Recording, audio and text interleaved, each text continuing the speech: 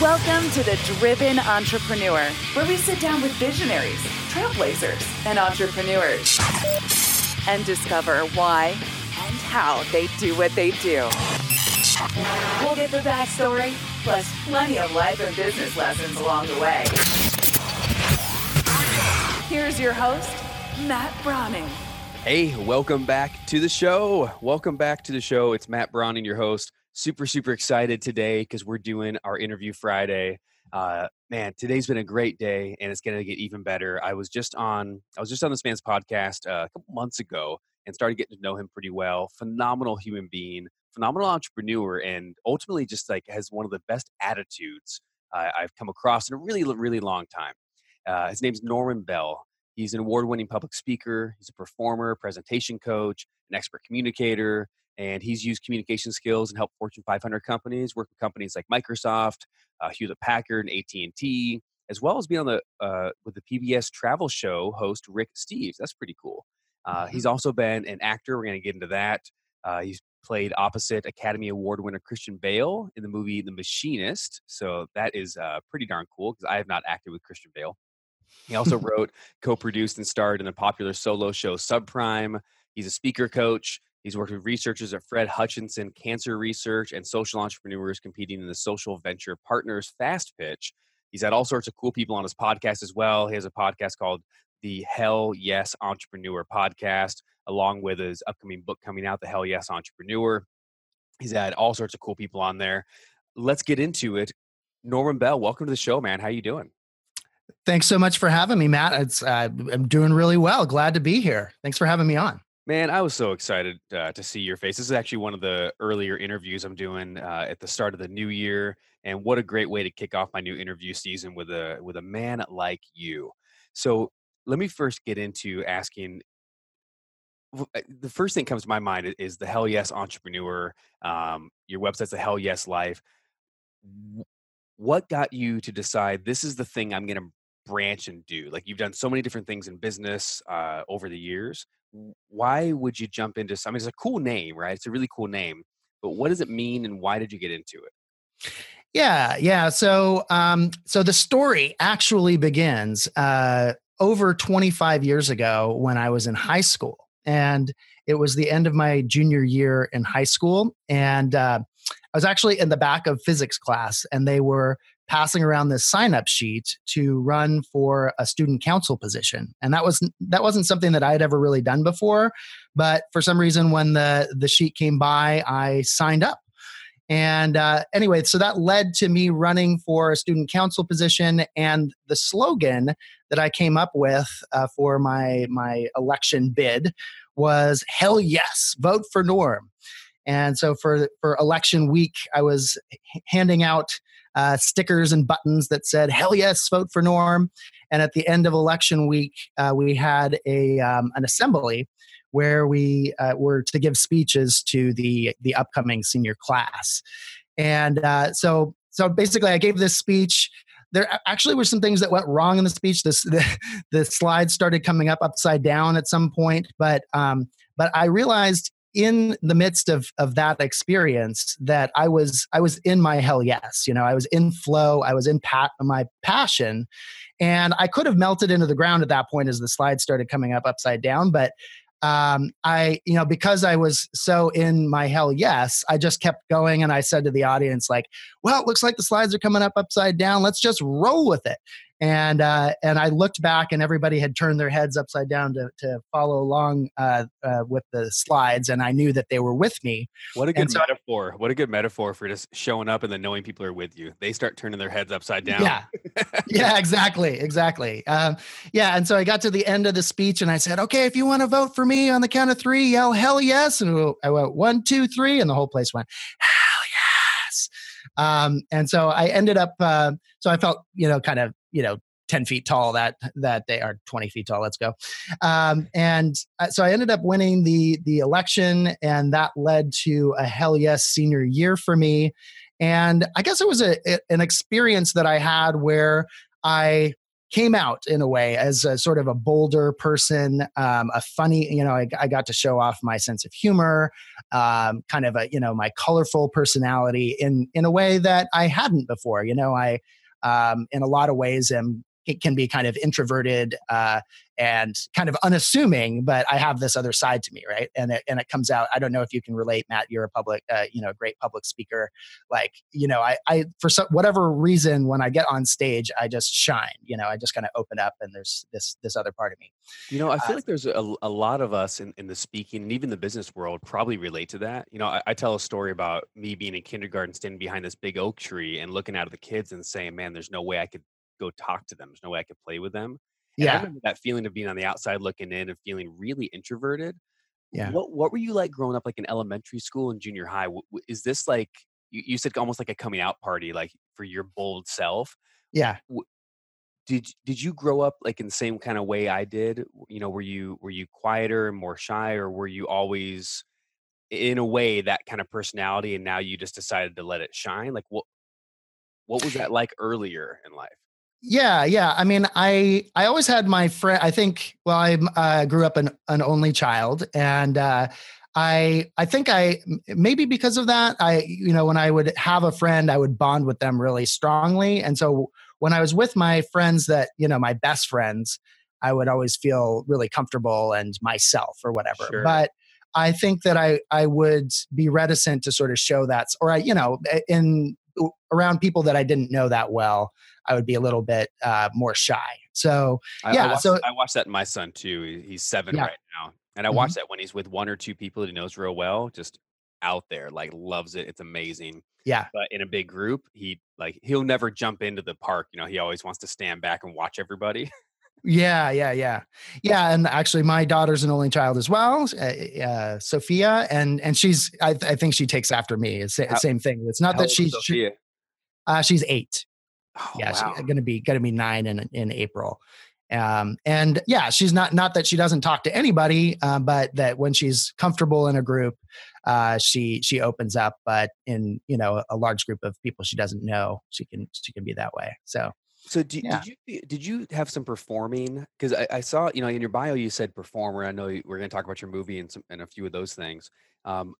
To me, performers always interest me because mhm, sometimes it's on stage, off stage, same person, like identical personality, right? You meet someone, they're a performer. But I have a lot of friends too that have that they switch it on where they're still themselves but turned up to the nth degree. yeah, One friend in particular, my buddy Scott, shout out to Scott Robertson. He's a bank manager by day, very unassuming, just very mild mannered, really, yeah, really nice guy. But at night, he does OC Elvis and he goes and does a variety show, and it's unbelievable. It's two different people, and yeah. he does that so well. So, are you the performer that's almost like an outlet for you, or do you feel like it's just, hey, this is really who I am, and I need to be in front of people all the time? Yeah, I think I'm probably more like it's an outlet for me. And it comes in different forms. So I, do coaching, or even what we're doing right now is as a form of public speaking, even though we don't have a live audience in front of us, right? We know that it's going to be listened to by an audience. Hey, the millions listening at home, Yes, you guys are just as important. It doesn't matter if this is live to tape. Come on. absolutely, absolutely. And so, yeah, so I think that there's something about that venue, when the opportunity to be in front of an audience that turns me. It's kind of like Clark Kent and Superman. Not to say that I'm completely unassuming and a completely different person when I'm off stage. And yeah, I think it's like when I'm around people that I feel really comfortable with, like my family and friends and so forth, I'm more my goofy self or whatever. But in work situations where I'm a writer or something like that, then they might not see all I have to offer. Let's put it that way. Did you want to act early on, or was this something that because I know you haven't done an extensive amount of acting, but I Yeah. mean to jump in and say, hey, I'm by the way I'm going to do this movie with Christian Bale. That's kind of a big deal. Did you know you wanted to act, or was this something again as a performer you said, I'm doing this, I'm doing that. Let me jump into acting to see how far I can go, or was this a dream of I'm going to do this and this is my career?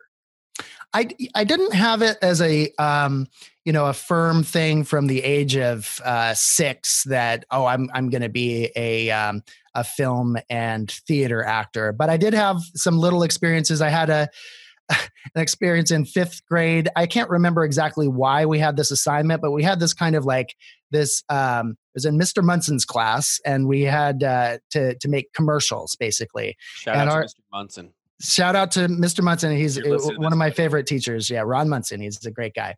And it was me and my friend Andy, and we did this peanut butter commercial. And actually, we did it 2 years in a row. And one year, I was the peanut butter sales guy, and the next year I was the customer. And I just remember always kind of, if I can put it humbly, I kind of stole the show with my goofy antics. And I think that was maybe my first experience of, oh wow, there's something about that dynamic that I really enjoyed. And I didn't turn into, I want to be an actor until after college. I started taking some theater classes at a local acting studio here in Seattle called Freehold. Shout out to Freehold, awesome organization. And that really developed that. I started doing some solo performances, short performances, and then I did a full length show about the subprime mortgage meltdown. Kind of interesting. And then I started doing some film and commercial work. Very short version of this is I was living in Barcelona at the time, and they were looking for whatever reason, they were filming The Machinist in Barcelona. And they were looking for actors to fill in some of the smaller roles. So I got picked up as the DMV guy in The Machinist. Check it out. It's about 2/3 of the way through the movie. Yeah, check it out. The Machinist, 2004, Christian Bale. Really cool movie. So make sure you go check that out. You can get that on Amazon Prime, of course. So tell me about, you just kind of casually said you were living in Barcelona. So I know you lived abroad quite a bit. Curious though, like not just where you live, but tell me the thought process of, I'm going to go live somewhere. I mean, you were born and raised in the United States, I'm assuming. Yep. Right. Yes. And then at some point you say, I'm just going to go live here. Now, some people go study abroad and come back, or they go travel for 6 months and come back. How did you come to the conclusion of I'm going to live, and how long did you live and where? Yeah. So I think it's in my DNA because my father, he passed away about 3 years ago, but he was from Scotland, and he moved actually to Toronto, Canada, and then finally to California. My mom is from Quebec, Canada, and she moved to California, and that's where she met my dad, and I was born. So they both moved from other countries to the United States. They emigrated, and so I think that it was, it's kind of, I think it's like anybody that grows up in a particular environment, it might be more second nature to them if they have, well, for better or for worse sometimes, if they have that kind of trend in their family. So I think that was part of it. I know that I always wanted to travel, and another piece of it was I went and lived in Japan for a year and taught English there. And while I was in Japan, because my dad was born in Scotland, I was able to get an EU passport, a European passport. Yep. So I could work in Europe. Of course, that might be changing with the Brexit thing, but at least for that time, it was valid, and I was able to live and work in Spain. So I got back from Japan, decided I still wanted to travel, went to Barcelona. Ended up loving Barcelona. If you've never been to Barcelona, anybody out there who's listening, highly recommend it. One of the great cities in the world, I think. Ended up staying there for 5 years, and I taught English there for a while. Ended up getting some communications work at different companies, and ended up acting in The Machinist, among other things. Amazing. Did you know? Just kind of random. Did you know Japanese before you went to Japan? And did you know Spanish before you went to Barcelona? I didn't. It was, I did not. And if anybody who is, well, I wonder actually these days about how popular that it is to go to Japan to teach English. I'm sure it's still an option. I imagine China is probably even more of a focus. I would imagine. But yeah, and I never, when I started looking into that, I would have thought, yeah, I would need to be a master of the language before I would go there. But no, you don't need to speak a word of the language. Because in the classes, they want their students speaking English the whole time, and so they kind of set it up for you. They give you the books and they give you some training. And I mean, they give you some training, and then you pretty much get thrown in there and you learn as you go. And you also learn along the way what a crazy language English is. There's so many times that the students would ask, why do they do it that way in English? And the answer was just like, no that's idea. just the way they do it. Yeah, it's crazy. Yeah, Japanese makes a lot more sense. So one of my best friends is actually an English teacher in Japan. He fell in love with a Japanese girl in college in California and then moved out there, and he's been there ever since. I think 15 years at least now. And Hmm. I always laugh, because he'll be like, "Man, I was a English student, but he's like, I'm the Yeah. best English speaker in my class." Right. Because he's better than all of them. Yeah, exactly. Yeah, exactly. When you said that, they all want to speak English in the class. They want to speak English all the time, and that's like half of the learning. It's just the immersion of it. So pretty cool thing, man. Um, Yeah. I would love that idea to be able to go just live there. I did my honeymoon in Japan too, so I got a special place in my heart for Japan. Oh, okay. Yeah, Japan's an amazing place. To me, it felt the term that comes to mind is like cultural skydiving. Like you go to Europe, it's beautiful and amazing and different, but familiar to a certain extent. Yep. But when you go to Asia, I mean, my main experience was Japan, but it's just like what I just remember coming in from the airport and feeling like I was on acid or something like that. Just like, oh my god, just having this major. Influx of Japan world and what it's like to live there was an amazing experience. So. It's almost like you can tell that for centuries, right? Previously, you could tell that there was an isolation, right? That it was like they were over here. I remember even trying Yeah. to get a train ticket. The confusion and the system was so different than anything I'd ever experienced that I couldn't even. You couldn't just say hi. I'm here and I'd like to go there, so I'll buy a ticket. And then they go, oh, that makes sense. Like it wasn't that straightforward. It was Yeah. very, very convoluted and confusing in the banking system, and just everything was just different enough that you could tell it wasn't the same foundation. Yeah. Whereas when you go to Europe or the UK, you can tell that it's different. It's a nuance, but it's the same foundations, right? It came Yeah. from the same sort of thinking, same kind of place. That's super interesting. Yeah. I want to pivot for a second, and as you came off this, so what time period, what time year was the Barcelona living? That was at the early 2000s. So I moved there. It was 1990. I can't believe that was 20 years ago now, but there it is. 1998 in Japan, and then in '99 I moved to Barcelona. Stayed there until 2004. And then did you come back to California after that? I live up here in Seattle, so I came. Seattle. I'm sorry. Yeah. Yeah, that's okay. I came back to Seattle after that. And you've been there ever since? I have. Yeah.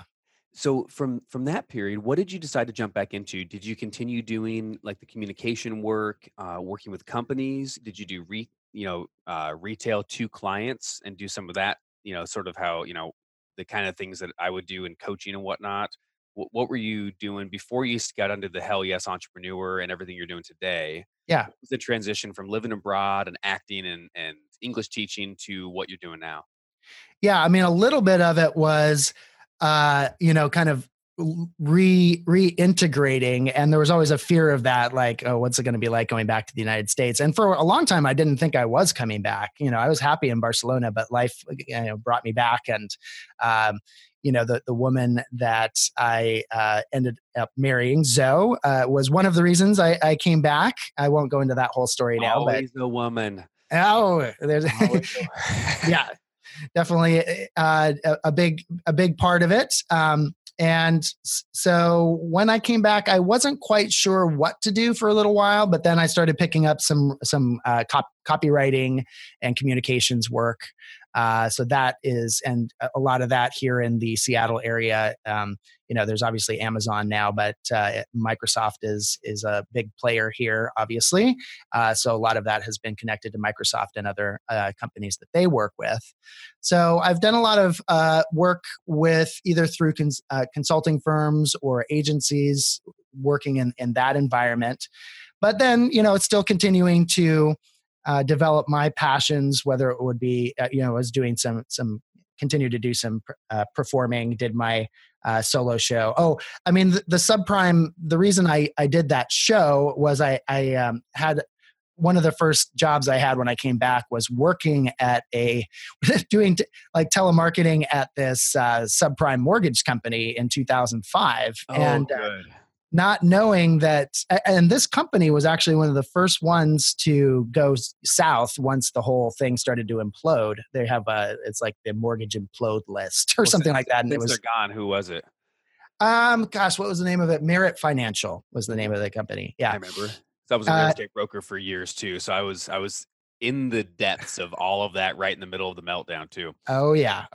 So, looking back a couple of years later, I realized like, wow, that's really interesting material for a show, so I kind of developed a show around some of the, loosely based on some of the people I met there, and played, I think, 11 different characters. And so you did a one-man show. That's amazing. Now, did you perform that live? And do you ever see yourself doing that more, or has it run its course?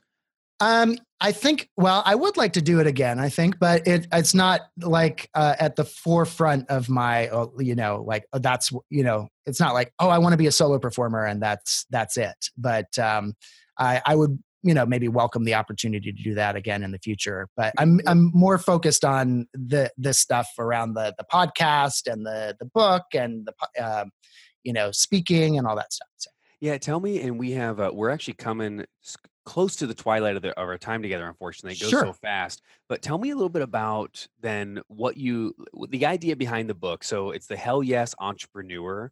Yeah. You shared your story in the beginning about what that passion means.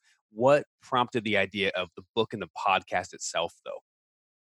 So, yeah, I mean, this kind of to come back to the original story. So I had that experience in high school, and those two words just kind of kept ringing in my ears over the, periodically, not consistently, but periodically over the next 25 years. It was like, hell yes. I really did something back there. And, then I would get involved in everyday life, but then it would come back again. And it just, it was like, I want to do something with this, with those two words, with hell yes. And just how that experience that I had there, and it can kind of relate to everything that we've just talked about, right? It was an experience where I got out of my comfort zone. I took dared to show a bolder side of myself. I signed up before I was ready. I signed up on the dotted line, not really realizing what I was getting involved in, and ended up having an amazing experience as a result. Same thing when I got on the plane to go to Barcelona. I had no job. Didn't speak Spanish. I had no idea how that was going to turn out. So it was like, again, cultural skydiving or taking a big leap out of my comfort zone. Same thing with subprime. I basically set a date for doing the show. Hadn't finished the show yet, and was really nervous the whole time going up. Like, how am I going to pull this off? Finally did. So those are those hell yes moments. And so, I ended up creating got this idea to do a podcast. Obviously, it's a kind of a popular thing to do these days. And I wanted to talk to other people who had dared to get out of their comfort zone, that were living their passions, and the hell yes entrepreneurs. And the podcast is awesome. I was on the podcast, so super excited for that. But you've had, some great guests, people like, John Lee Dumas, Entrepreneurs on Fire, one of the biggest podcasters out there in the world right now. So you've had an Everest climber, Kathy O'Dowd, and you've had a rock star, Chris. Wait, how's that? How do you pronounce it? Baloo, Chris Baloo. Yeah. Chris Baloo. So, you've gotten a bunch of awesome people to come in, and you're interviewing them and diving into like what that hell yes passion is, what, why they're doing what they're doing. So if you want to get some really good motivation, really get a kick in the butt, listen to the Hell Yes Entrepreneur podcast. You can find out more at hellyeslife.com for Norman Bell, hellyeslife.com. We got about a minute left, buddy. You have, is there anything you could, I don't know, a resource, a way to connect with you? What would you like to give away if anyone wants to plug in with you a little more. Yeah, absolutely. So, in addition to the podcast, I've started coaching clients who are interested in developing their Hell Yes life or becoming Hell Yes entrepreneurs or building their Hell Yes business. I have kind of general business and life coaching, but also 3 to 6 month programs to help people build their thought leadership, which includes doing things like Matt and I are doing right now, creating your podcast, writing your book. Getting out there and doing public speaking. And so if you're interested in at least checking that out, I invite you to go to hellyeslife.com and you'll see a button there to sign up for a free strategy session where we'll take 45 minutes to kind of walk through where you're at now, where you want to be, what's stopping you from moving forward. And then we can take it from there, whether we work together or not. Norman Bell, thank you so much for coming on the show. I sure appreciate you. Guys, make sure you check him out. You can find Norm at Facebook at facebook.com/ahellYesLife. You can go to hellyeslife.com, take him up on a free strategy session, which is really, really cool because you don't know. I mean, there's a lot of people listening, and I'm sure his schedule is going to fill up fast. So if you like what you heard and you want to consult with a guy who does the types of things that Norman does, you don't want to miss that. So hellyeslife.com. And then check out the podcast on iTunes, Apple, and Stitcher and Spotify. I'm sure it's all over the place. The Hell Yes Entrepreneur. Looking forward to it. Make sure you go check out my episode in the archives. You can go find my episode and listen up. And you can hear the flip side and have Norman interview me. Norm, thanks so much for your time, brother. Great reconnecting, man. Thanks a lot, Matt. Glad to be on the show.